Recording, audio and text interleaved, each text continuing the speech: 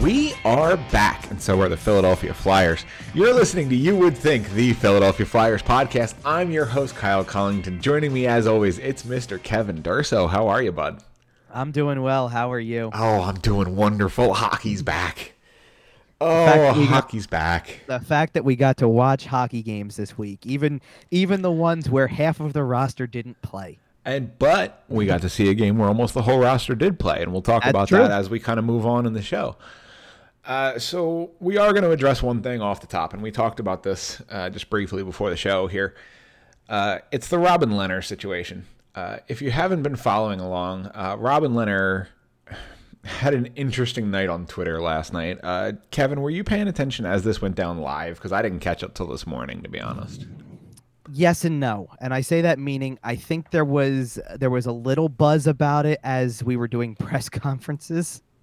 So like that, I think, was about the time that the first couple of tweets came out, but it wasn't really something that was concentrated on and that a lot of people were actually really putting comments out there on Twitter until later in the evening into midnight. And I'll be honest with you off the top here. I was extremely tired after the game last night. So when I got home, I actually just fell asleep for a little bit and realized later there were even more layers to this than what there were. Right. Things like that. Like I knew most of it when I came home. It was after the fact that there was even more that seemed to be coming out and things like that. So certainly it was an eventful night, all things considered, and it's carried over into today, obviously, as we record this. Yeah, I woke up this morning and I just started seeing headlines like Robin Lehner, Twitter, Nolan Patrick, Elaine Vigneault, Philadelphia Flyers. I saw all sorts of rumor and conjecture thrown around. And the long story short of it, basically, is there was an accusation thrown out by Lehner that a team gave a player with head injuries some pills that weren't part of their medical program, and these are like heavy-duty painkiller, benzo type stuff. And there was kind of some speculation, and he followed that up with a tweet that included hashtag Philadelphia Flyers and hashtag Vigneault. And there's been a lot of speculation about, kind of the newest Golden Knight, Nolan Patrick, and kind of that connection. Obviously, we know all about the obvious connection there. Nothing has been proven at this point. We feel it's pretty important to say that this is all just that, rumor and conjecture. It's Robin Lehner and his Twitter account, and if he knows things, that's fine. But as of this moment at 8:03 Eastern time on Sunday, he has not provided any sort of proof. There has been no investigation announced. The league hasn't publicly commented. All we know is that the league has invited Robin Lehner to formally interview with them kind of about all of this and other things that Robin Lehner is upset about.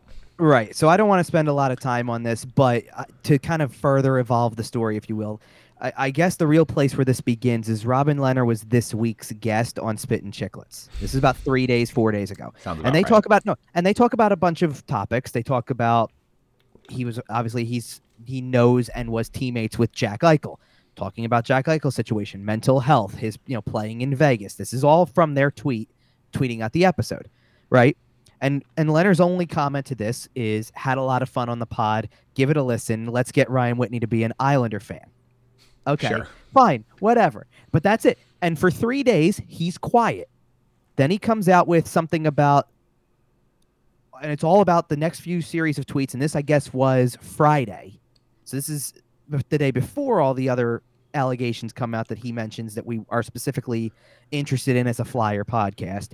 He actually is talking about Jack Eichel's situation and goes into that and then profiles his own situation in Buffalo with an injury and how he felt like it wasn't handled properly or that he didn't have a choice or whatever. So he goes into details with that, and that's where he's at that point. Then he continues and starts to turn it into mentioning this thing about these painkillers and all of that type of stuff, and goes into it and then specifically mentions the Flyers, specifically mentions Elaine Vigneault, says he has proof, did not follow up and provide said proof after the fact. He just continues with it, which led to two things.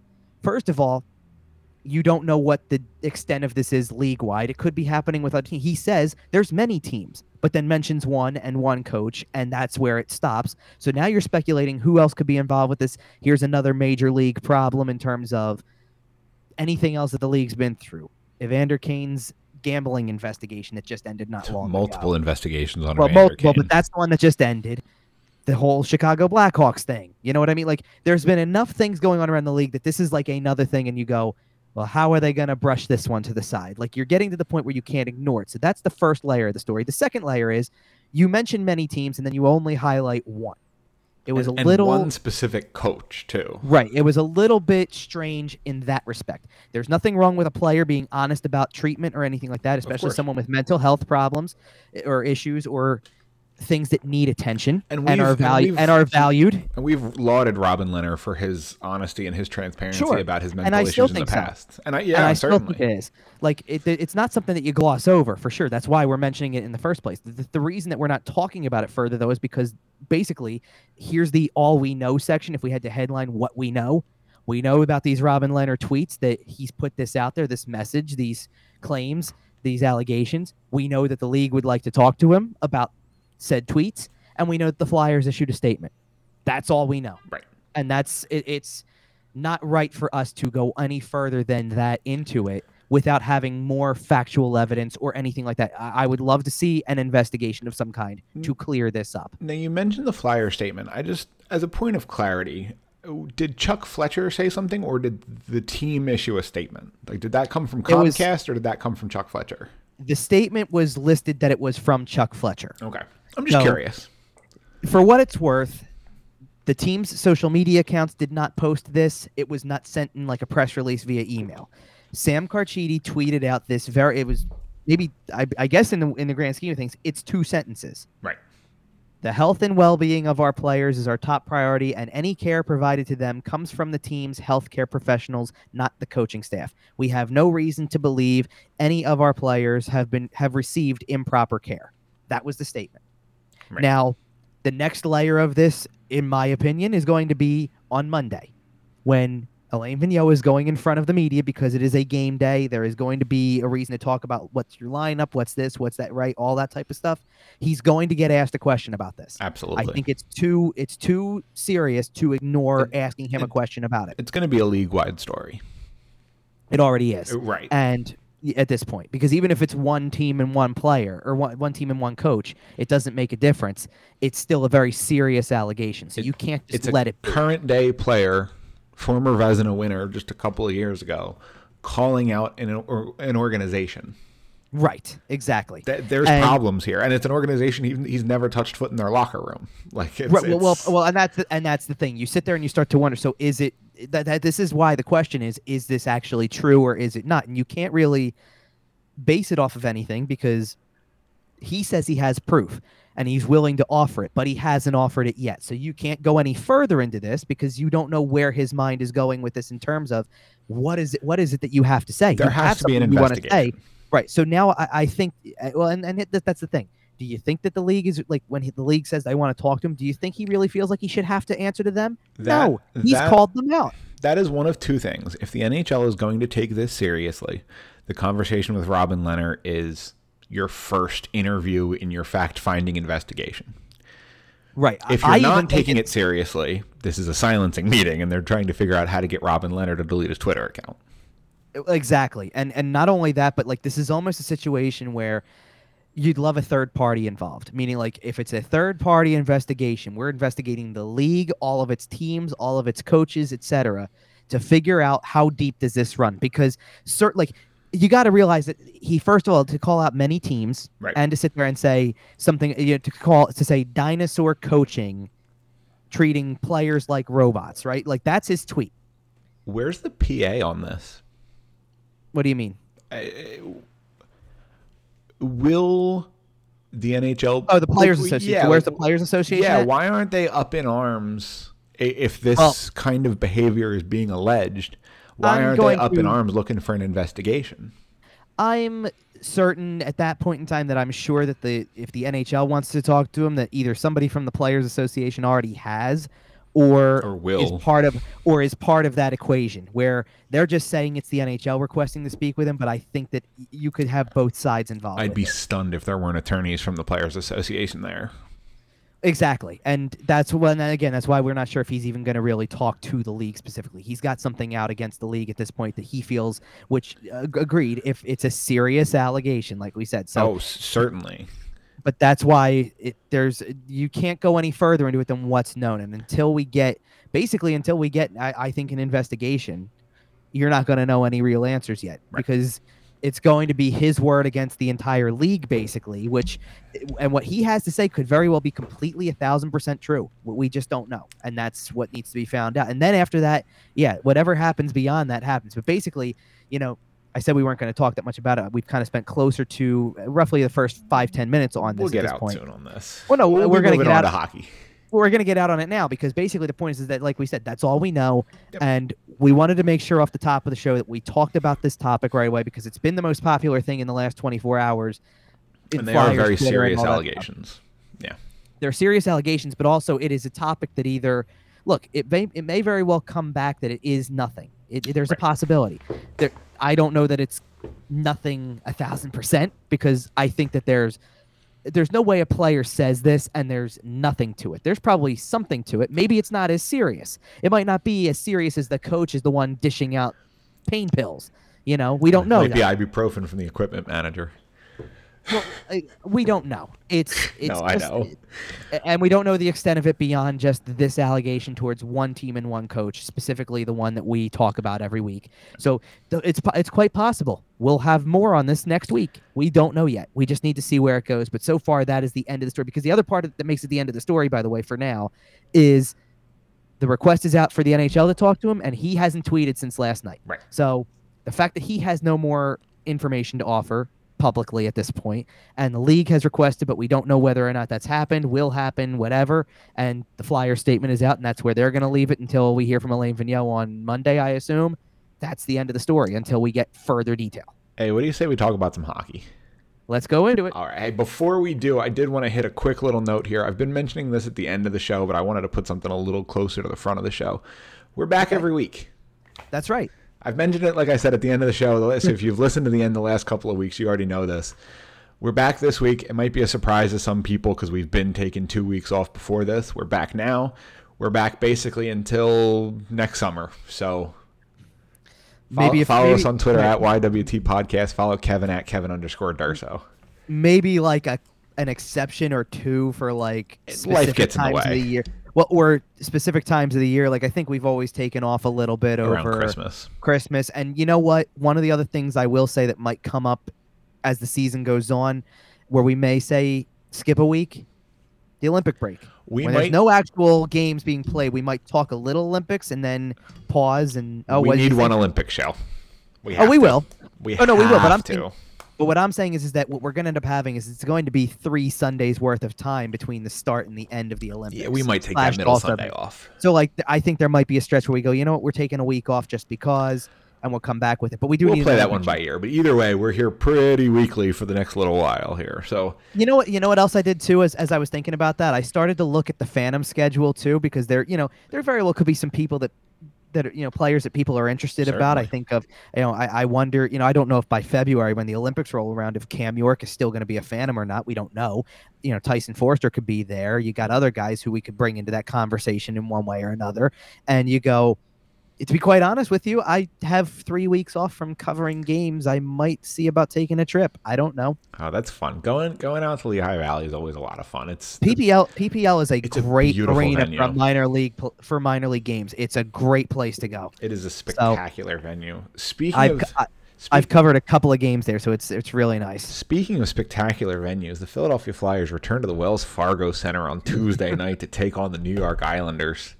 This is the part where you ask me what it's like to be back in the box, right? What is it like to be back in the press box? Yes, because we teased this on last week's show that you were gonna be back in the old stomping grounds. How is it up there? It is just like always. I'm not kidding you, was one seat down from where my seat was 2 years ago. Feels like home. So it feels very much like home, yes. And are the snack bowls still there? No candy, but pretzels and popcorn are still there. Soda Okay. is still there. Water is still there. And to be quite honest with you, after a year of no snacks at all, other than if you ate the pregame meal, which last year wasn't even a real pregame meal, it was literally stuff from like the snack, like the not Right. snack stand, but like the concession stand up in Revolutionary Row or whatever. You gonna miss rubbing elbows with Jim Jackson over the Swedish Fish? Um, no, because I could go to practice and talk about better things than Swedish Fish with Jim Jackson That if I is true. wanted to. Either way, let's get into these games. We got three games. We got three games to talk about. Where you want to go here? We could just start from the beginning, quite honestly. I mean, it was Tuesday was the very first one, and It I think looks like one the of the first things preseason game. it did, but here was the thing. It was first of all, it's nice to be back there in the building to watch it, and I was glad I was there to watch it because of the fact that the very first thing I almost should hit to the next tab already because we're going to talk about him already, in my opinion, because I got a really good look at Ryan Ellis in that first preseason game. He was probably, I guess, Ellis played, Atkinson played, Yandel played, and Brassard played out of the new guys in that first preseason game on Tuesday. So I know I have Ellis, Ristolainen, and Yandel in here. Ristolainen did not play in Tuesday's game, but I did that because I was basically focusing on the defensemen in this trio of people. Right. And let me tell you right now that Ryan Ellis is, to watch him in person already, it's a preseason game. It was his first preseason game. It is a joy to watch Ryan Ellis play. It's nice to watch somebody who knows how to play defense at the National Hockey level. I'm going to kind of jump around a bit because we're talking about like from game wise, like sticking with the player, but game wise, because he played Saturday too. He made a play in Saturday's game that it's just as simple, like it's just a poke check. It's nothing complicated. It's just a routine poke check, but he did it in such a way that he got the puck away from a player and got it to the corner, then helped win a battle, and it led to a rush the other way. And you're looking at it and you're going Hockey the right way. but it was steady. It's so steady, and Provorov looks better for it already. I told you, I've said this a number of times, both in private and I believe I've said it on the show. I think you're going to see the best Ivan Provorov this year that you've maybe ever seen. Well, one of the things I've said on the show, or mentioned multiple times on various appearances, is that they wanted to get a defenseman like Ryan Ellis, a guy who plays that way. Yep. And you should be already in 2 games seeing why. This is what he is. He's exactly what is needed on that other side of the ice. And the funny thing is that the poke check play I'm talking about, by the way, he's on the left side doing that. Like he's actually switched places, but he makes the play anyway because you adjust to the whole thing. And we focus so much on left, right all the time, but it's interchangeable. You got to know your assignments, everything like that. They never look out of place. He's very sound with his positioning, and that's one of the best things about it. Now, we can talk about some of the other guys on this list and how their positioning sometimes isn't. Now, I actually want to turn my attention to another guy who played on Tuesday, though, who's on this list. Okay. And so it's not Ristolainen, so you can deduct. I've been really impressed with Keith Yandel so far. You know what? I was telling you a little bit before the show that I haven't actually gotten to watch all of the preseason games so far. Right. The broadcast schedule is a little tricky in the preseason out here in the Midwest. But from what I've seen, Keith Yandel has looked good. And I don't mean... Okay. I don't remember the last time the Flyers had a defenseman in their top 4. Like, I would be happy with Keith Yandel playing in their top 4 in any other year, pretty much. And the fact that he gets to be on your third pair this year... Yeah, is pretty spectacular. Like just from what I've seen out of him, I've seen more production out of him in the third pair and that power play role. He's everything that we wanted Ghost to be. It's funny that we're bringing this up again because I'll plug it now. I'll plug it again at the end of the show. Before hopping on and recording our episode tonight, I'm going to be on the OMB Puckcast this week, and literally that's the way we talked about Keith Yandel is. That's what we said all last season about it's Ghost. But it's also it is his efficiency of moving the puck on the power play. But I even said the thing that's impressed me more is I knew off the bat when he was signed. It's okay. First of all, I remember saying then I called him. He's an insurance policy to Cam York. If Cam York is not ready, this is who you've got. Right? And Cam York doesn't have to be ready. He can go play 24 minutes a night in Lehigh Valley. Exactly. But beyond that, you're going into this with him, and the thing about Yandel is that what did we figure of him? power play and probably a sheltered third pairing role because let's face it, he's not the best defensive defenseman. We're not going to sit here and tell you he's winning the Norris this year. He's also You not know, the youngest. He's not the youngest. You wanted to kind of, in the very same way that like it made the pairing of Yandel Braun so perfect for that role because you're going, that's the third one down the line. That's the guys that you put out there, not against the best players on the ice, and not in high pressure situations because it's crunch time, but they're going to eat up minutes. But they're going to get minutes. And here's the thing: I've actually been impressed with the way that Yandel has handled the defensive responsibilities he has as a defenseman while not being the best on the team. He's not the worst guy out there right now, I don't think. You know, I like you used to be able to do this with Ghost, right? Like when you would sit there and go, you needed the points from him because if you weren't getting the points, then you were going to get the defensive liability side of him. You were going to get the bad. and by all accounts, that's one of the benefits of Yandel is Yandel has been a very productive power play guy. So you are getting the production. So if you sit there and you go, you know, oh, if he's on the ice for a goal against, then it's partially his fault, and we can deduct that from the play. If he assists on a power play goal and gets it back, then he's broken even, right? Like then, yeah, he makes up for it, and it's broken even, right? To me, Keith Yandel looks like a guy who's playing with his best friend again. Kind of, but at the same time, like he's not specifically playing with him, which is great because it's like it's nice to see him form chemistry. But you can see how loose he is and how much fun he's having playing hockey. And I said this on OMB when I was on there with them too, and I said this last night as well up in the press box. I didn't think that after we got all those Kevin Hayes videos and all that stuff in the first year, I didn't. Are you going to tell me the mic'd up at media day? Well, yes, but that's a good. Yeah, that's that video is fantastic. That is a fantastic video. I didn't think that there was a bigger goofball than Kevin Hayes with all that stuff, and then Keith Yandel showed up. And guess what? He is insanely funny. I'll tell you a funny little story. We're waiting for the interviews last night, and it was one of the PR guys who popped his head through because they kind of like curtains surrounding like where the table is, and we're sitting in this. It's boxes us in, right? It's nice not being on Zoom, isn't it? Oh, for sure. I can get into that later, but so one of the PR guys pops his head through the curtain, and like it was kind of random, so we kind of have like a little chuckle over it. But right after he does and disappears, here comes Keith Yandel, and he just sticks his head in and like looks around, smiles, kind of gets like this idea like, oh yeah, okay, this is where it is, and then walks through. Ristolainen's with him, by the way. Okay. And then so he's already cracking jokes, he's already having fun, he's laughing the whole way through. They interacted great in that media day video. They finish, and they both go to get up from the table. And they go to walk off, and as they're walking off, Claude Giroux is walking in to do his availability for the night, and Yandel just gets this really excited, like, "There's the captain, it's G," and like, and we're laughing at this because he's such a personality. Like it's great to have, and you can already see how this is rubbing off on everybody else and things like that. I hope they bring back the helmet or the robe or the post-game player of the game celebration. Because first of all, I think that this is a team is going to be based on its chemistry, right? We've already seen that. That's why you go out and you get Keith Yandel. We think that's the reason you go out and you get Cam Atkinson, things like that. You know, the whole tampering committee all in the same room. It's a big reason why you bring in a lot of veterans who have been there, done that, and kind of know a good locker room from a bad one. Yes. And a post-game ceremony like that, Keith Yandel's in the room, Kevin Hayes is in the room. Whoever's getting that thing is feeling like the biggest shot in Philly. Sure. And right? Those guys are just such good cheerleaders for their teammates. Well, because how many videos did we see of that happening before the pause? Tons of them. But Kevin Hayes is the biggest one goofing off in the whole group, and we're laughing because he's cracking himself up. That's the best part. He's actually laughing at himself. Nobody is a bigger fan of Kevin Hayes than Kevin Hayes. Right, like. But if there is a bigger fan than Kevin Hayes, it's Keith Yandel, because those two are just inseparable. But I want a buddy cop film starring those two.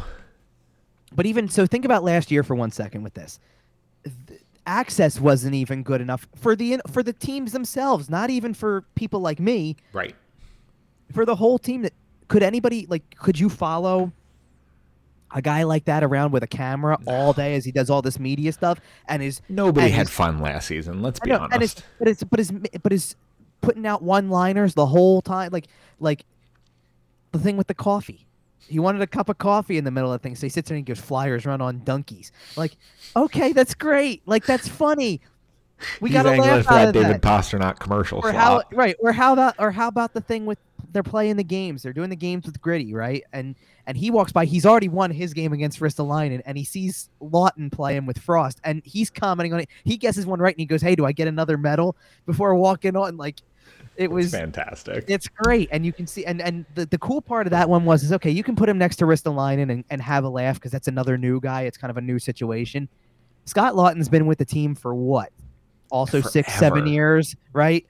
What was he And drafted? he's 2013, 2012, I 2012. believe. Okay. Yeah, and he's laughing just as hard. He's And coming. it's He's like coming up on 10 years in the organization. How does that feel?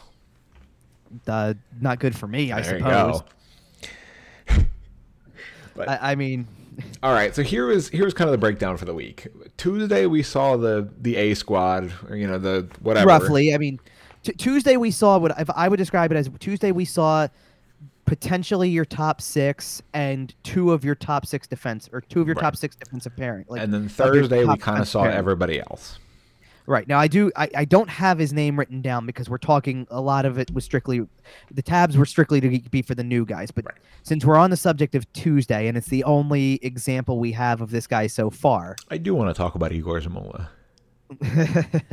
Well, Igor Zamula actually is in the news because he was injured I like know. right after that Well, game. he He was looked out for a few great. weeks. That shot was beautiful, but It was a good shot. turns And out he's going to miss some time. So it's unfortunate because he was another guy who was, I think, making an impression. I think he had a shot to be your seventh. Oh, I wouldn't go that far, and the only reason I wouldn't go that far is because they are not going to make it the seventh. A guy Anybody who wasn't gonna that play. should be playing. Yeah. Their intentions are, and I'll give you the two names right off the bat while we're at it, then because they both have played somewhat over the course of the week. Nick Seeler's probably your leader. Adam Clendening's probably the next one in line. But the reason for that is because like Nick Seeler's selling out in the first preseason game, blocking like 3 shots and hitting people and things like that, and actually legitimately stepping up and doing those Playing things. like he was playing for a job.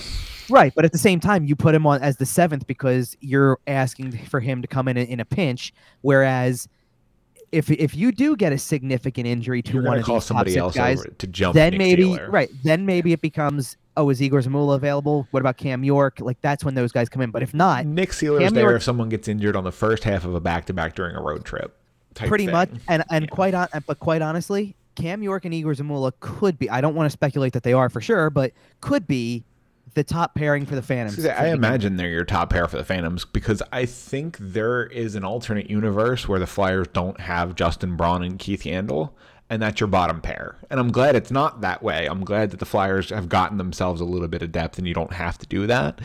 But I think if that's your bottom pair, you're not necessarily upset about it. Well, exactly, and that's again insurance policy. It gives these guys time, and you don't feel the pressure. Like they're not going to treat Igor Zamula the way they treated Phil Myers, in the sense that you're putting expectations on him really early on with very limited NHL experience and saying, "Go be that guy." Hey, speaking of Like- Phil Myers, the Ryan Ellis trade has officially cemented that I'm okay with any defenseman trades Nashville ever wants to make with us ever again. Because between hasn't even Kimmo played- Timonen and Ryan Ellis, I'm in. I'm sold. He hasn't even played Doesn't a regular matter. season game yet, and You you're saw already him in the thinking, preseason. Come on now. I have seen him for 2 games. That now in is the that is his preseason. preseason level. Okay, you imagine his regular season level is probably 15-ish% more than that.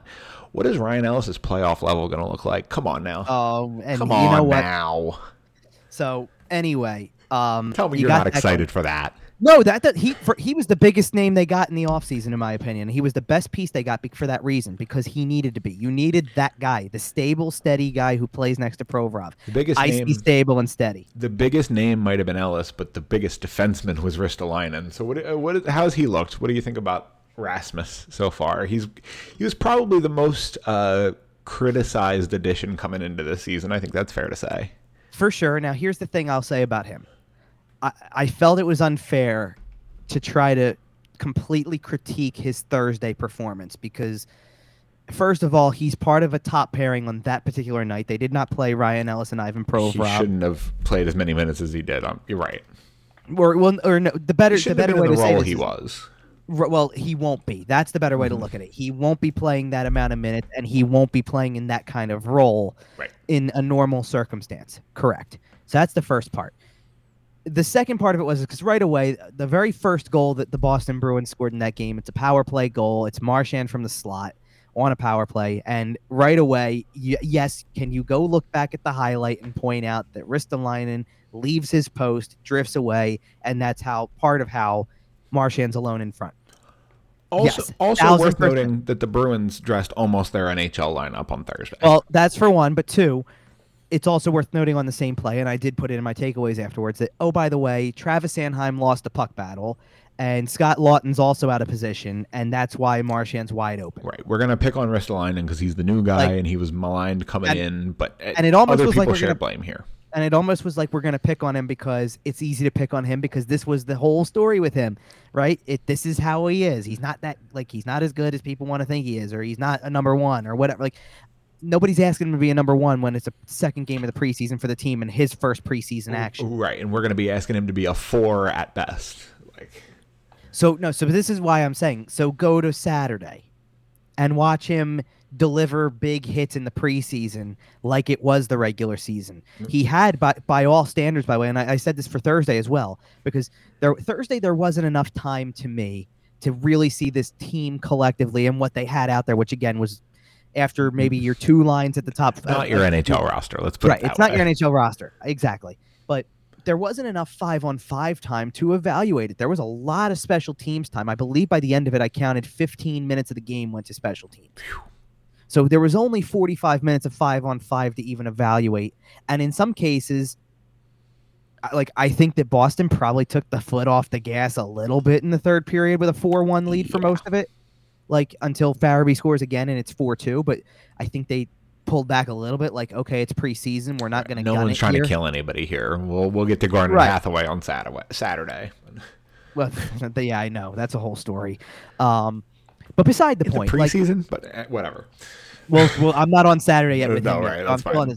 So I didn't think it was. So I kind of didn't think it was fair, and I kind of looked at it like, I get it. Yes, the first penalty kill, he's out of position. So were a couple of other guys. You know what? You got to chalk it up to that. Team shares blame. And the unit should share some blame for that. And on top of that, that's the only thing I really saw that was a glaring mistake. He wasn't out there for the other couple of goals against, for one, and then I didn't notice anything drastic. As a matter of fact, one of the things I thought that was noticeable about him was his movement of the puck to get out of the zone was actually pretty good. Now, I do want to, full disclosure here, the camera work for the TNT broadcast for this game lacked a little bit during the middle portion of the game. There were some of it I didn't even get to see, and some of it I didn't even get to see, and some of it was done from the RoboCam. TNT's smoothing out some kinks. Which is why they're having these games in the first place. Let's be real. Yep, absolutely. Why would TNT? By the way, why would TNT send basically their A team, right? I mean, that was their A team. It's Kenny Albert, Eddie Olczyk, and Keith Jones, who, uniquely enough, Keith Jones is the one working between the glass this time, so right? Funny. Inside the glass. But nonetheless, why would you send your team for a preseason game between the Flyers and Bruins if not for just, hey, we're trying to debut on here to get everything up and running? By the way, the thing I tweeted this, the thing I really liked about the broadcast on TNT. Oh, please say what I think you're about to say. The studio show was great, and Rick Tocchet was outstanding. Yeah, I was going to say one thing I really like about TNT's presentation is the actual scoreboard graphic. Oh, the graphics were very clean. I think it's super clean. I'm very excited.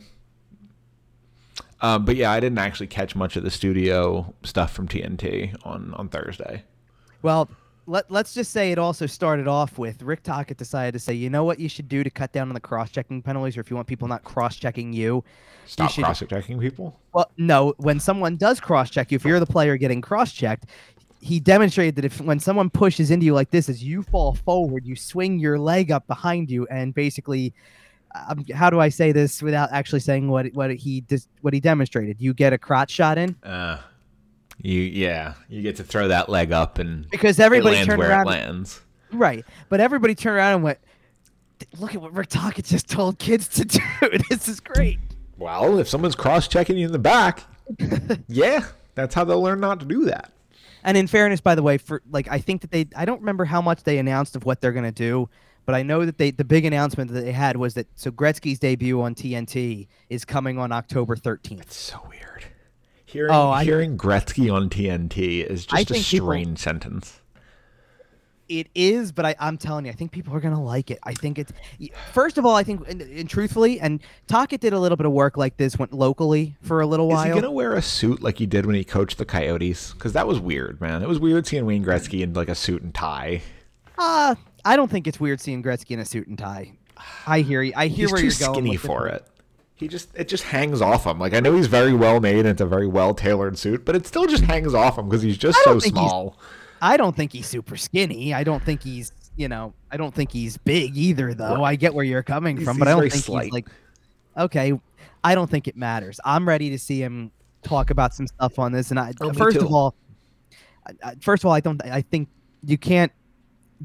How do you put a value on the analysis from the greatest player who's ever played this game? If he can properly communicate it, I'm cautiously optimistic. If he can, the problem with some of these elite players, and I think why it didn't really translate so well with him as a coach, is it's hard for him to dumb it down enough for us regular people to understand. Like he just thinks the game on such a high level that it's hard for him to dumb it down. Something that has been told to me before and something that I've learned over the years of both covering the game and watching the game. Sometimes the best players in the world at any position can make some of the worst coaches. Right. In terms and right away the names that come to my mind, Gretzky was obviously a coach for a little bit. It didn't really seem to work out. He seems better suited as an executive type or perhaps a broadcaster. I think it could be fun for him to explain the game on that visceral level that he has. But I feel that way about Patrick Waugh. Yeah, great goaltender. I think that's why Hall his of Fame coaching level. career didn't really work But out. sometimes what your style is, and he's a very fiery, passionate guy, and we knew this. Like you see how he is as a player. He was flashy. He was fiery. He played with an energy that is tough to match. Sometimes it doesn't translate when you're coaching players. Right. So that's what the difference can be.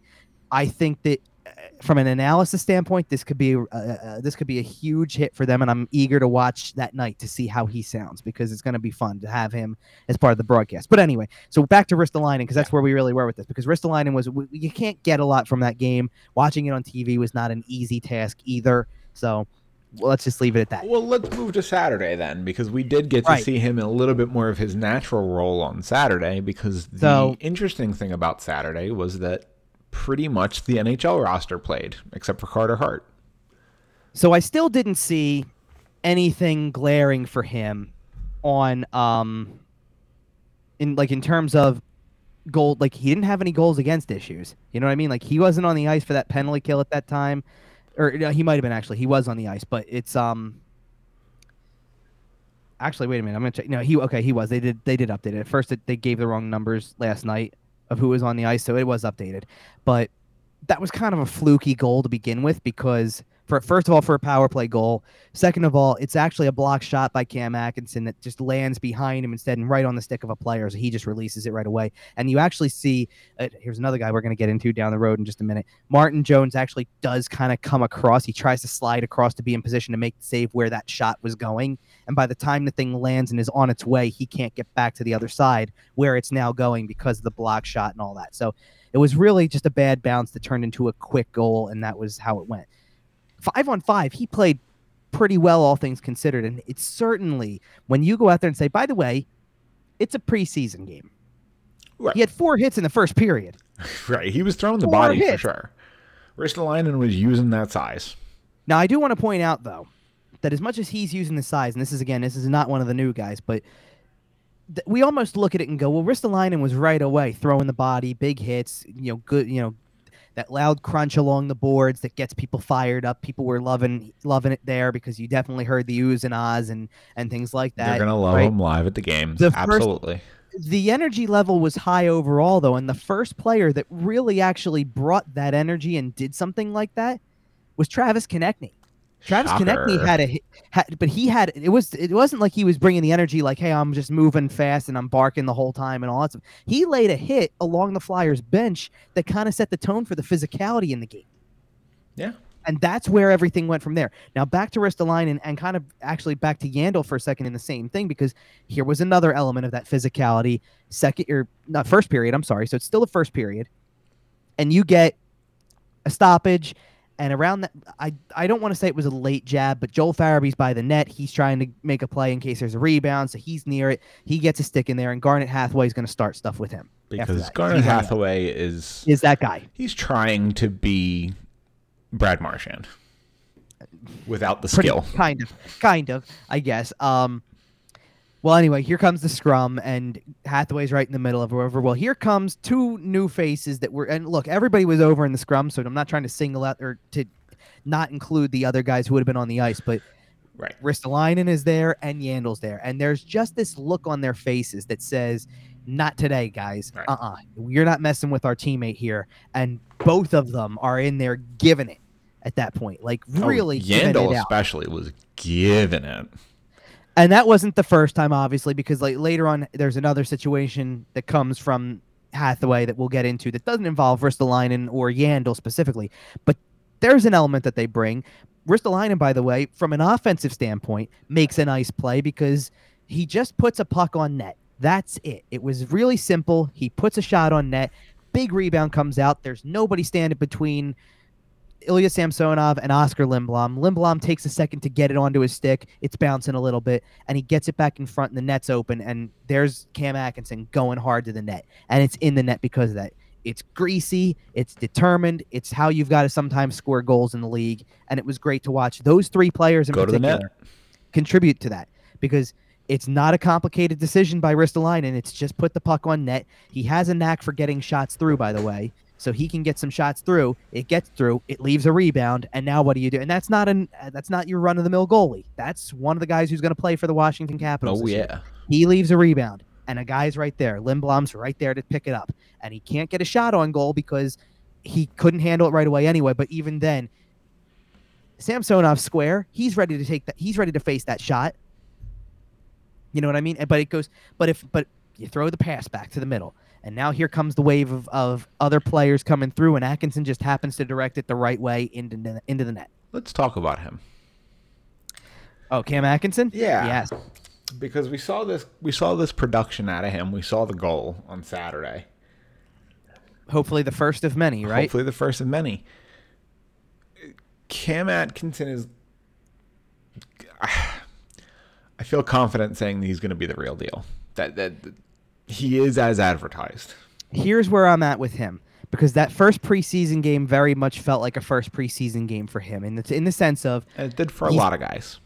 He's got jump, he's got energy, and you see it, but he didn't quite have like the opportunities in that first game. It wasn't like there were looks, but like I wanted to see him with the puck on his stick, and he took he actually took a decent number of shots in that first game, but like one of his shots was from behind the blue line, like it was almost at center ice, and it was like I think they'd only had 2 shots at that point, and I kind of laughed it off and went like, that's one way to get a shot on goal really quick, right? You know what I mean? But he had a couple good ones otherwise, and he had a couple plays where he was going to the net and a pass across maybe just missed him or something like that, but he didn't just have the goal on Saturday. He had a breakaway where he had two cracks at it and didn't score.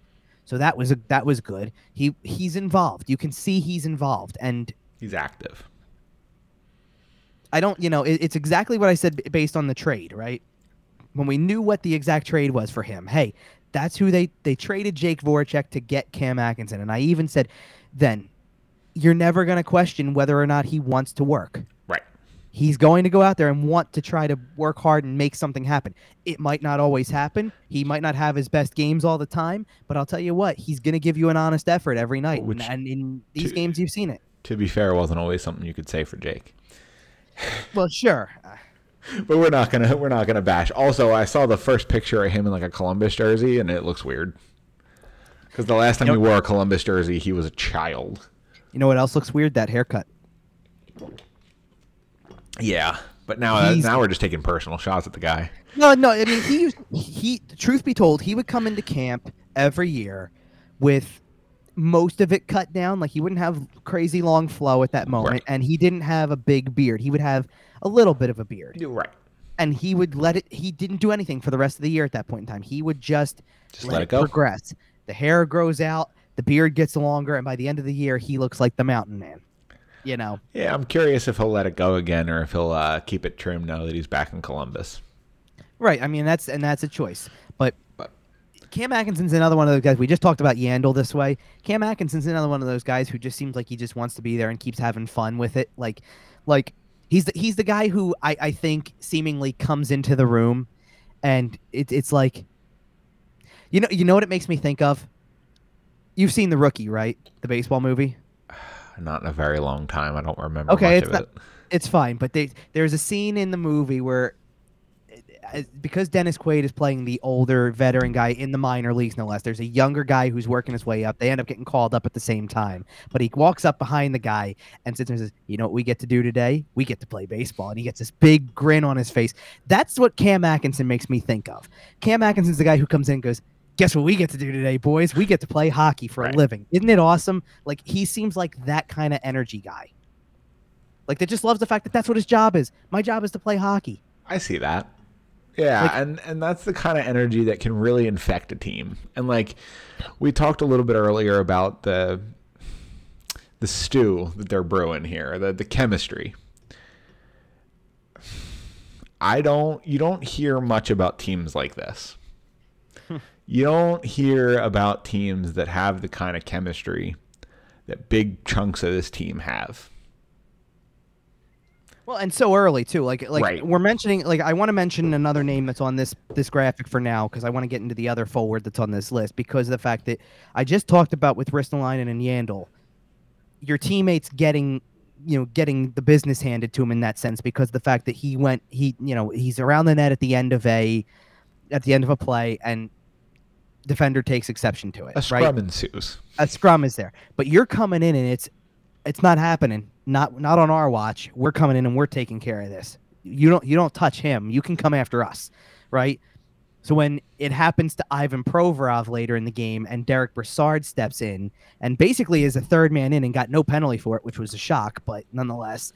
Yeah. Well, to be fair, I don't think Provorov had his gloves off, and I think Brassard. Provorov did not have his. I think his Brassard gloves was off. very willing to take his gloves off if it had come to that. Sure, and at the same time, so here's the thing though. But that was the second occurrence like. I was going to say, I believe that was Garnet Hathaway again, correct? Yeah, it was, but at the same time, like, forgetting, not even factoring in who it was who was causing the scrum to begin with, or who was in the center of it from the opposition. That's chemistry right there. It's like, it's standing up for your teammates. It's actually looking like and this is three of the newest guys on the team who are going, "We'll jump in, let's go." They're all ready to go to war. They're ready to go for these guys, which means that there's a respect level.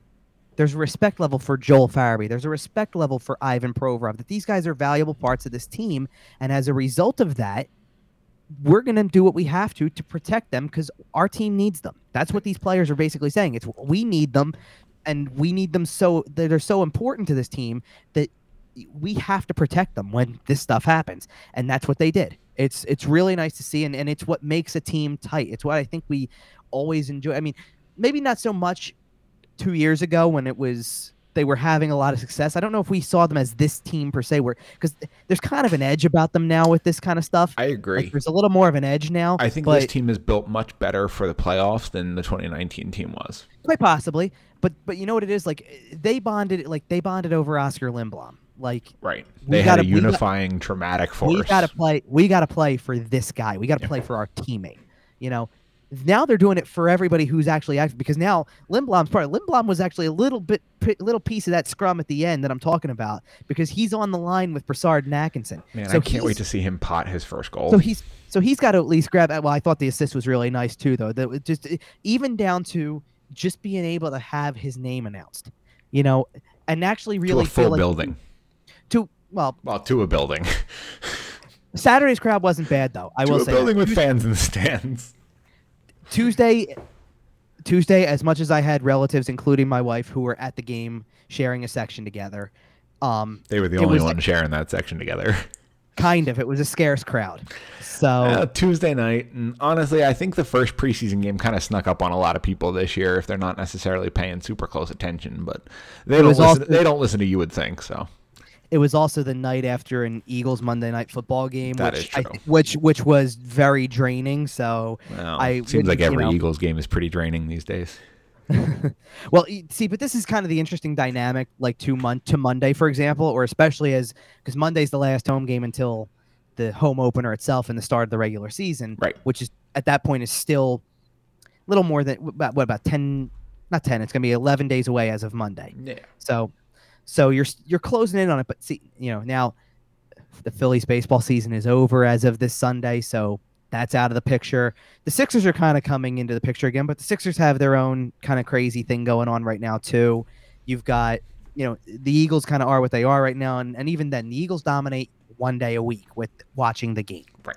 Right. So you will have people, I think, start to to put their attention on this team, especially if it starts to go well. Like it's too early now. I fully expect you'll have a full building on the home opener because it's the home opener. Oh, yeah.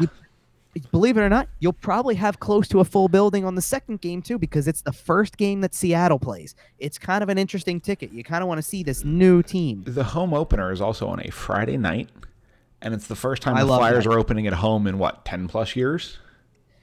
I don't know if it's 10. It's a So lot. technically, they were the home team last year, or 2 years ago, but that was in Switzerland. So. Yeah, Czech Republic. Or the Czech Republic, rather. But in terms of actually playing in Philadelphia, it's been quite a long time. And it's a Friday night. And, sports are back in terms of full arenas and et cetera, et cetera. Oh, man, that crowd's going to be rocking. So wait a second. I'll even do you one better. So the home opener, or the season opener being on home ice actually happened last season too, but there's nobody there. That doesn't count. No, I know it doesn't. I'm saying so that might have been the first one they had in a while that wasn't in another country, right. Was in the building that they play in, but oh, by the way, no one's allowed to come. Right. That's crazy. I don't recall there being I know that the years before that. So definitely, what would it be? The 1920 season. The 1920 season was one that. The 1920 season is the one we're talking about that started in Prague, but the year before that they started, I think, like they had a couple of the previous ones on the West Coast, right? Yep, they started with that West Coast trip right away and would hit like Vegas and the California teams. And, yeah. The one 3 seasons ago started against Vegas. The one before that, I think, started against San Jose. Oh, right. I do remember starting in San Jose a or couple of years like ago. That. Also, I personally can't wait for the West Coast trip this year because I get done work at 8 o'clock Central Time, and those games start at 9 o'clock Central Time. One of the things that I actually really liked about it, I'm going to look at the schedule really quick here with this, because a lot of those games coming up, whenever they do come up, here's a good example. Like a perfect example is right away. So they have their very first road trip is literally the Western Canada road trip. Yep. I don't mind a Thursday night 10 o'clock game when my Friday is usually a little lighter to begin with. And then, oh, by the way, a 10 o'clock Saturday night. Thank you very much. The fact that I'm going to get to watch all 3 of those games is just spectacular for me. Here's another one. In December, they go out to Vegas and then play the Arizona Coyotes back to back on a Friday and Saturday. So Friday at 10, Saturday at 9. I'm like, thank you. Perfect. I love that right off the bat. And even down to, no joke, the end of the calendar year, Seattle on a Wednesday, San Jose, at 10, LA. San Jose on a Thursday at 10:30, and then LA the old on Disney New Year's on Day. Ice road trip. Kind of, yeah, I hear you. Here's the thing though about this. I look at that though and I go, because that last week of the year anyway is always kind of a slow one for a lot of other things. You're in between the two big, it's a great time to jam some hockey in. But it's a great time for it to be that Flyers after dark kind of feel, because of the fact that you're going, you know what? It's a week where you're gonna have a lot of people who just say, "I'm taking off this week. Yep. I'm not working this week. It's the last week." There's only so many days in between anyway before we have before another day off for a holiday, right? And the fact that it includes the Flyers' first trip to Seattle, that's gonna be fun.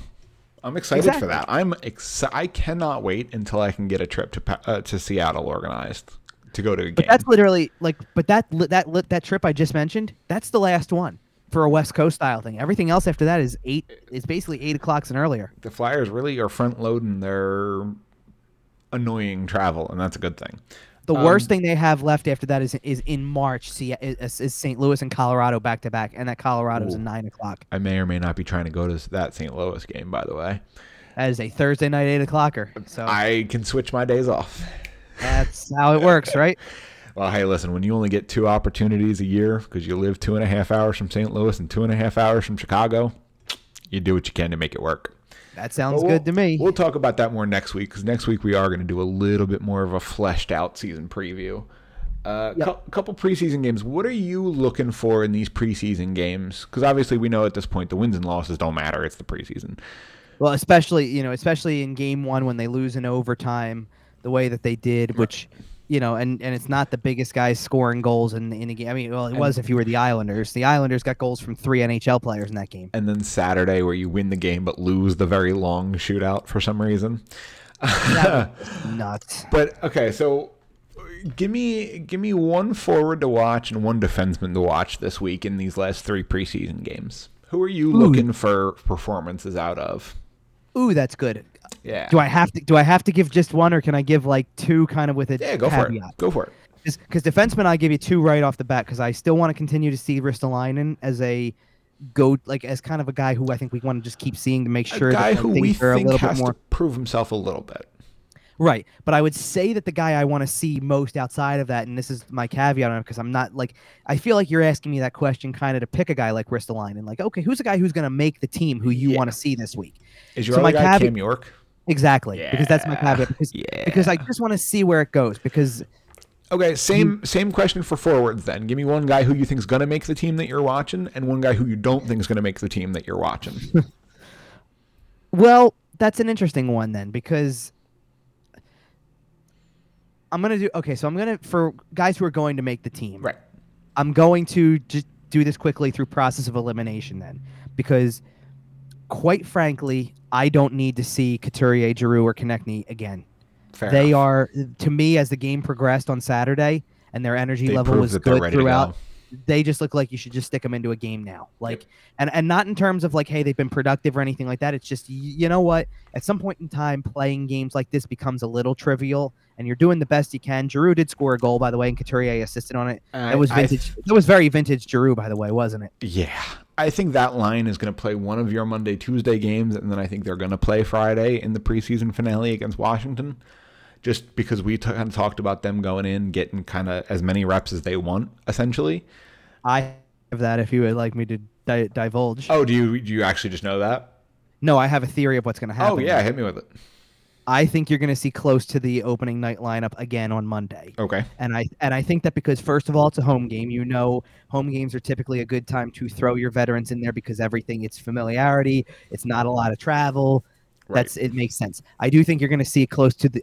I shouldn't even say close. You might actually get a preview of the opening night lineup for good. I think you will. Even though we think we've already seen it as of Saturday, I think you'll get it on Friday because of the fact that by that point you're out of. Because by that point, here's the thing with cuts too, because they haven't really made cuts yet. I think they still have like 52 players. They've trimmed a couple, but yeah, not many. But it's been very minimal. Like it's been like 3 guys who you knew were going back to juniors and 3 guys who you knew were going to the Phantoms, and that's about all they've done. Right. Which I think they're doing that to keep as many guys around for Tuesday. Because Tuesday is that let's travel to the minor league facility of the Islanders. Let's go play on the road. That's a Phantoms game on Tuesday. Kind of, because of the fact that not only is it a road game, but it's a back-to-back after some of those guys play. Yep. That's why my theory is that Monday's going to look the way that it is, because not only was there, is it an opportunity to play them again because it's a home game, it's also coming after, we got through Saturday, and Elaine Vigneault says after Saturday's game, we're having an off day on Sunday instead. And so it makes sense to play that same roster Monday and kind of get them into that season flow a little bit. I don't feel like it matters if you get on the ice or don't get on the ice if you're not intending to play, maybe not all, but a lot of the same players.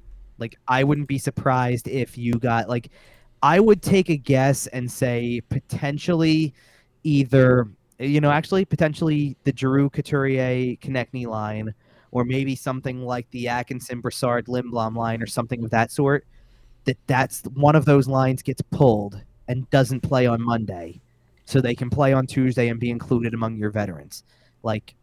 That's what I think you do. And that you bump Nate Thompson, Scott Lawton, Nick Aube-Kubel up to your third line for a night, play a line of younger players, and that's how you do it. Maybe the same thing, too, as you did with the previous Tuesday game, where, again, defensively, pull somebody out of that picture. Maybe maybe it's Yandel Braun this time. So Right. Yandel Braun is going to, as Probably crazy not a bad as it idea to sounds, give them a right, shot. but as crazy as it sounds, they'll be your number one Right. on Tuesday because they'll be the two veterans you send to play in that game To keep potentially. everybody a little bit in line. Well, sure, but like, so let me try to answer the question then, because those three, so the forwards I would be watching. So I'd pull those three right away because I don't feel like I need to see much more from No, them. absolutely I not. I kind of would even add, I don't feel like you even need to see much more from the Brassard, Atkinson, Lindblom line at this point. Like I feel like I've seen enough to know that it's working. I don't want to say it's completely a definitive thing, like you're never going to touch it again or make some adjustments, but Right. I so don't think far, much beyond the top line is locked in stone for this team. right. So I mean, to me, the easy answer is that and that this is why I'm kind of again like trying to say it like with a caveat, so to speak. The easiest answer for a guy who I think is going to make the team is Morgan Frost, because I think that Morgan Frost probably does have a spot almost locked up at this For point. that Kevin Hayes. Right. It's like it's his spot to lose. And Well, here's the other thing about keeping him up if Kevin Hayes is hurt. Does he have to clear waivers? If they end up sending him back down? Or at that point, are you sending Nate Thompson down and just kind of making do? Because I don't think Morgan Frost clears waivers. Well, I don't think you need to worry about that right away because he's going to be one of your 12. And based on everything that we're seeing from the way the groups line up every day when they put the groups out and things like that, Connor Bunneman, I think right now is your 13. Given the fact that, and consider that Wade Allison's hurt, Tanner Lazinski's hurt, you were going to possibly have to see about Morgan Frost in a role like that when Kevin Hayes was healthy. So with Kevin Hayes out of the lineup, like you need somebody. There was actually, who we talked about a lot that we said, oh, this could be the guy who's the 13th in a way. We actually said could be Nick Aube-Kubel. Okay. And thought, hey, that could be the guy who drops to the 13th spot. He's still on the team. He's a guy you can sit there and just practice the whole time. And when the time comes, bump him up. But it was going to allow for room for if you wanted to play Morgan Frost and if you wanted to play Wade Allison and do that. Now that they don't have Allison in the picture, it basically buys Aube-Kubel a spot. And give him Frost at least a is chance. basically, and in Frost's case, you really have to just assume at this point that for the moment it's a straight up substitution at this point. Fair enough. He's the guy who fills in for Kevin Hayes until Kevin Hayes is back. And that's subject to change if it doesn't feel like it's working. But I think in the preseason, they're not overreacting to, well, he didn't score this game or he might have been on the ice for a goal against some time. And I haven't noticed really much of either. Right. Like he had a much better game on Saturday than he did on Thursday. And that's part of who you're playing against. It's part of the lack of experience that he has from over the last 18 months between not playing again after March until that season was over and then getting 2 games and being done. There are very few Flyers who need ice time more than Morgan Frost does. Which is why I actually think that he'll play Monday and possibly Tuesday. He might play all 3 games. I think he could at that point. And I don't think it's a bad thing. No, and I wouldn't worry so much about whether or not he's on a line. Like I wouldn't go crazy if they send him on Tuesday and just say, put him on the first line and go play with people. Not even put him on the first line. Just send him on Tuesday to play against the Islanders in Bridgeport and say, because he's playing with James Van Riemsdyk and Joel Farabee, and say you guys are getting the night off though. Right. Yeah, totally.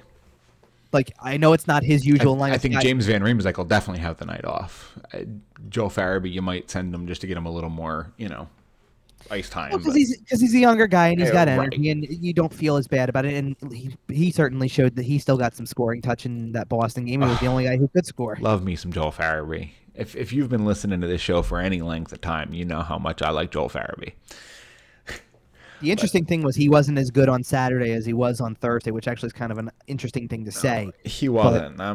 He's probably my forward to watch, just not out of any concern. Okay. Just A, because I like watching him, and B, because I'm kind of hoping he bounces back from a little bit of a soft game on Saturday. Now, I do want to sit there and say that if I have to pick a prospect who could be somebody to watch, I don't know how often he's going to get into games. I probably would assume that he might actually not even be here by Friday, like by the end of Tuesday anyway.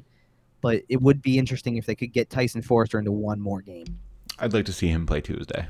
Just to get one more game, just to try to see where his abilities are. They kind of gave him a trust in playing him in a second preseason game after the first one.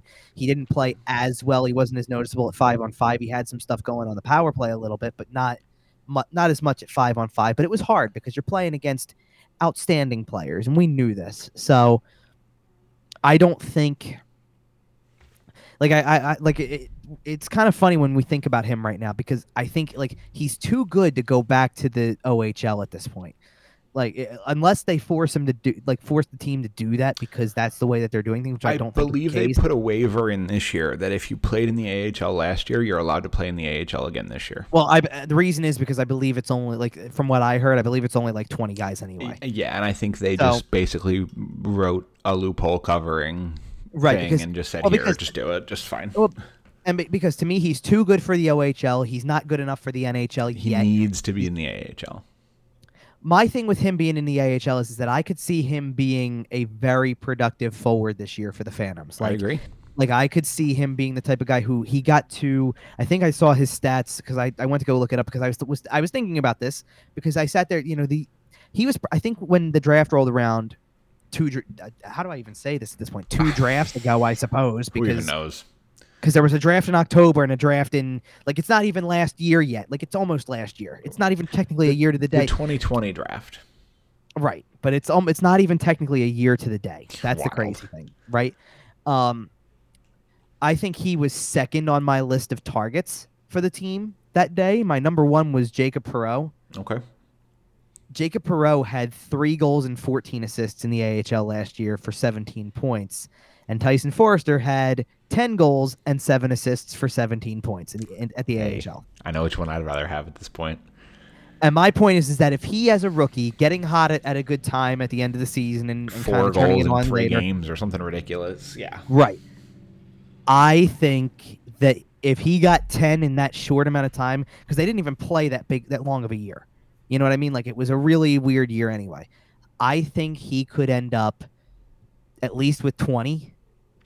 And who knows what he could shoot for if he's just there. Yeah. And I think that, to be fair, I think he will be there the whole year. But I think it's a good whole year for him. Like, I don't want to sit there and feel like Cam York's destined for the minors the whole year, or Igor Zamula is, because those are guys who, if they can take proper steps, you might get to a point where you say, Justin Braun, step aside, we're bringing this kid up. Or whenever somebody gets hurt, it's time for him to go. And maybe if that's what it is, maybe a guy gets hurt, somebody like that steps in, and then after that you go, we can't pull him. He's playing too well. We can't take him out. I think Cam York has a chance to do that at some point this year, and I don't think any of us would really be surprised if he's in your lineup next April. For sure. Now, I do want to talk about two other players really quick because I feel like they're 2 of the most important that we actually didn't get into. Yeah, real quick, and then we'll get out of here. Because the goalies are going to be the most critical part of this team. And I want to start with, well, first of all, I'll start with, while we're looking ahead. Yeah. I'll start with, we know the goal. I don't know the lineup for Monday, but I know the goalie. Okay. Carter Hart is starting on Monday. And I think that's a huge start for him. It's definitely. Boston on home ice again and getting a full game for the first time this preseason is a big deal. And we think with the regular lineup in front of them. I think it wouldn't be a bad idea, to be honest. Now, if not, it's probably going to happen on Friday, so that's not a big deal because Martin Jones is starting Tuesday. But I wouldn't mind getting one in a little early here.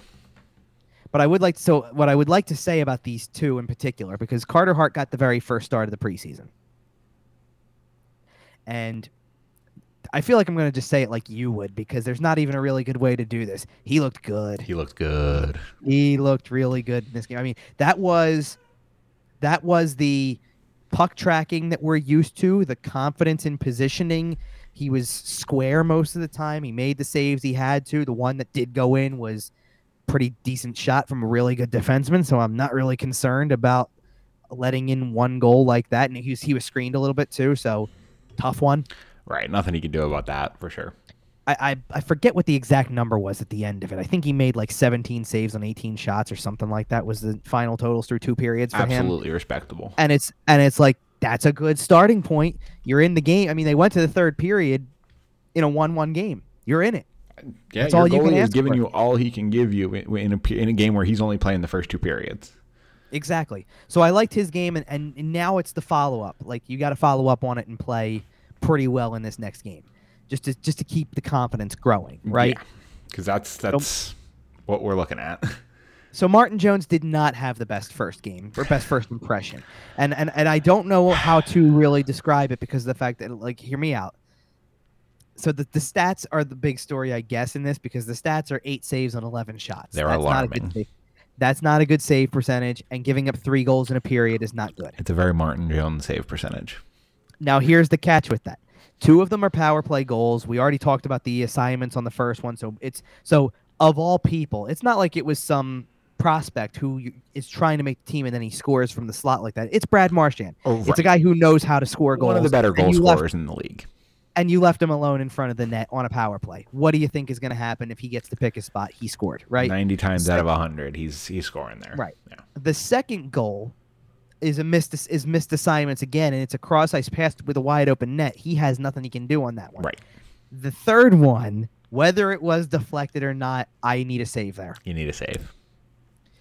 Now, in Jones' defense, after the way that game looked, the fact that he actually got pulled earlier than we thought because he was supposed to originally play 2, we were told, and they changed it up. He only played half the game.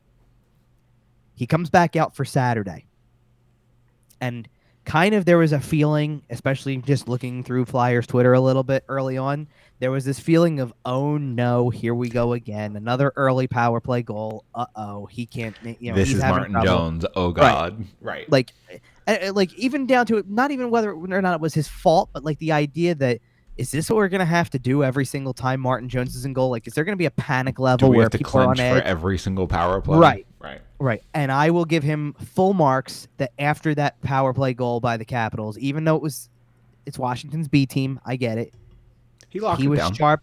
He locked it down. He did face shot attempts, by the way, from legitimate players who are going to be on the Capitals. Certainly. I'm thinking about Kuznetsov. I'm thinking about Sherry. I'm thinking about guys like that. Like they're going to make the team. I think he made a save on a breakaway too on Nick Dowd, I believe. Okay. And that's a big deal too. Yeah, because that's like he's a guy who's going to play, and that's that's the thing. So he locked it down pretty well, and he even looked pretty good in the shootout, all things considered, for a 9-round shootout to go through it and get through 7 of them one way or another. He made most of the saves there. Yeah, so he looked pretty good, all things considered, and that's a good thing. So yeah, and I think that he's taken a step in the right. Like that's the guy who I need to see every time you go out on the ice. Right. Like if you get that Martin Jones who gives up that 1 goal on the power play off of a bad bounce, that it lands perfectly, he's trying to make the save and position himself for the original shot, and that quickly it's by him. If you get that guy, you will have a shot to win games. Absolutely. And we need to kind of differentiate which one are you going to get, and obviously we know you might get either one. That's the thing. We do, and that's something that we're probably going to dive into a little bit deeper next week when we kind of break down maybe the schedule a little bit more. We got some season preview stuff planned for you guys, and I think it's going to be very exciting. Is there anything else you want to talk about before we get out of here? No, I was just going to touch on, like you said, next week when we have like season preview type stuff. I think we'll know the final roster by then. I don't know for certain. We're going to kind of be like, again, Kyle mentioned it off the top of the show because he mentioned what time it was as we were talking about right at the top when we were talking about some of the stuff at the beginning of the show, what time we were recording and all that. So we did the nighttime record this time again because the intention was that there was going to be practice on Sunday morning, and then there wasn't. Turned out there wasn't. Right. Well, and I kind of just took the day, if you know what I mean. Yeah, for sure. But or the morning, I should say, because it was kind of, especially following all of that stuff, it was a long night. So, or parts of it were long, but I don't know when the rosters have to be in. I don't know if there's practices next Saturday and Sunday specifically to kind of figure out where I'm going to be on Saturday, Sunday morning, that kind of stuff, and when everything is, because they've kind of been having some of these practices more midday-ish now. Like there's some of them that are happening at like noon. So it's a little bit off of what it was typical. Like they were originally starting with kind of that Phantoms group type at 8:30, and then like the groups that were trying to make the Flyers are, it's 10 o'clock, and then another one at 11:30 or 12 or something. I don't remember. Right. But like you said, we will start to see cuts, and we'll start to see kind of groups disappear from practice. But I got the sense, like that's why I feel like the Monday game was kind of like, especially if it's that full lineup again, That's why they got Sunday to be off. well, yes, but also like I had that like that flashback, and I'm sure you remember this too. So 2 seasons ago, as they're getting ready for the Czech Republic, as they're getting ready to go over and play that first game over there, this is Alain Vigneault's first year coaching the team. And he decides after like 3 preseason games out of 8, He's sending all the Phantoms to Lehigh Valley now. We're going to make cuts now. I need to play veterans. Yep. And I got the sense after watching that second preseason game, not that it was a bad game, like it was clearly lopsided. The rosters were not even playing field given who was going to make the Flyers and who was playing for the Bruins that was likely going to make the team. But at the same time, I got the sense that that was going to be the sign that it's time to get the veterans out there more, to get a feel for. Nothing is going to really build the chemistry that they want like playing with your new teammates in a game, even if the game result. And that's where I think we were. And I think that that's really important because I think you want to get that chemistry continuing to build. And I think we saw a good sign of it early on. So I would hope that that's where things go from there, but it's tough to say yet. We'll see what happens in the next couple of days. I certainly hope that we have a final roster or close to it by the time Sunday rolls around, whenever we do record, whether it's in the morning or at night again, because if there's practice, go to practice. Well, I might, to be honest, I'm going to try to go to the practices if there are any on Saturday, Sunday, because if that's the follow-up to that last preseason game, that could very well be the day that they're starting to tell you, here's what the cuts roster are. And basically what you're doing at that point, I mean, that's actually probably not one of those 2 days is probably not a bad day for Chuck Fletcher to speak. Probably. To kind of address where the team is at after training camp and things like that. Well, we will see, and our podcast, as always, will come out at some point on Sunday night. It may be at 8 o'clock if we record in the morning. It may be a touch after if we're still going. But either way, you'll be able to find it here wherever you downloaded this and wherever else you download your podcasts, including Facebook, Instagram, Podbean, iTunes, Google Podcasts, sportstalkphilly.com. We're all over the place.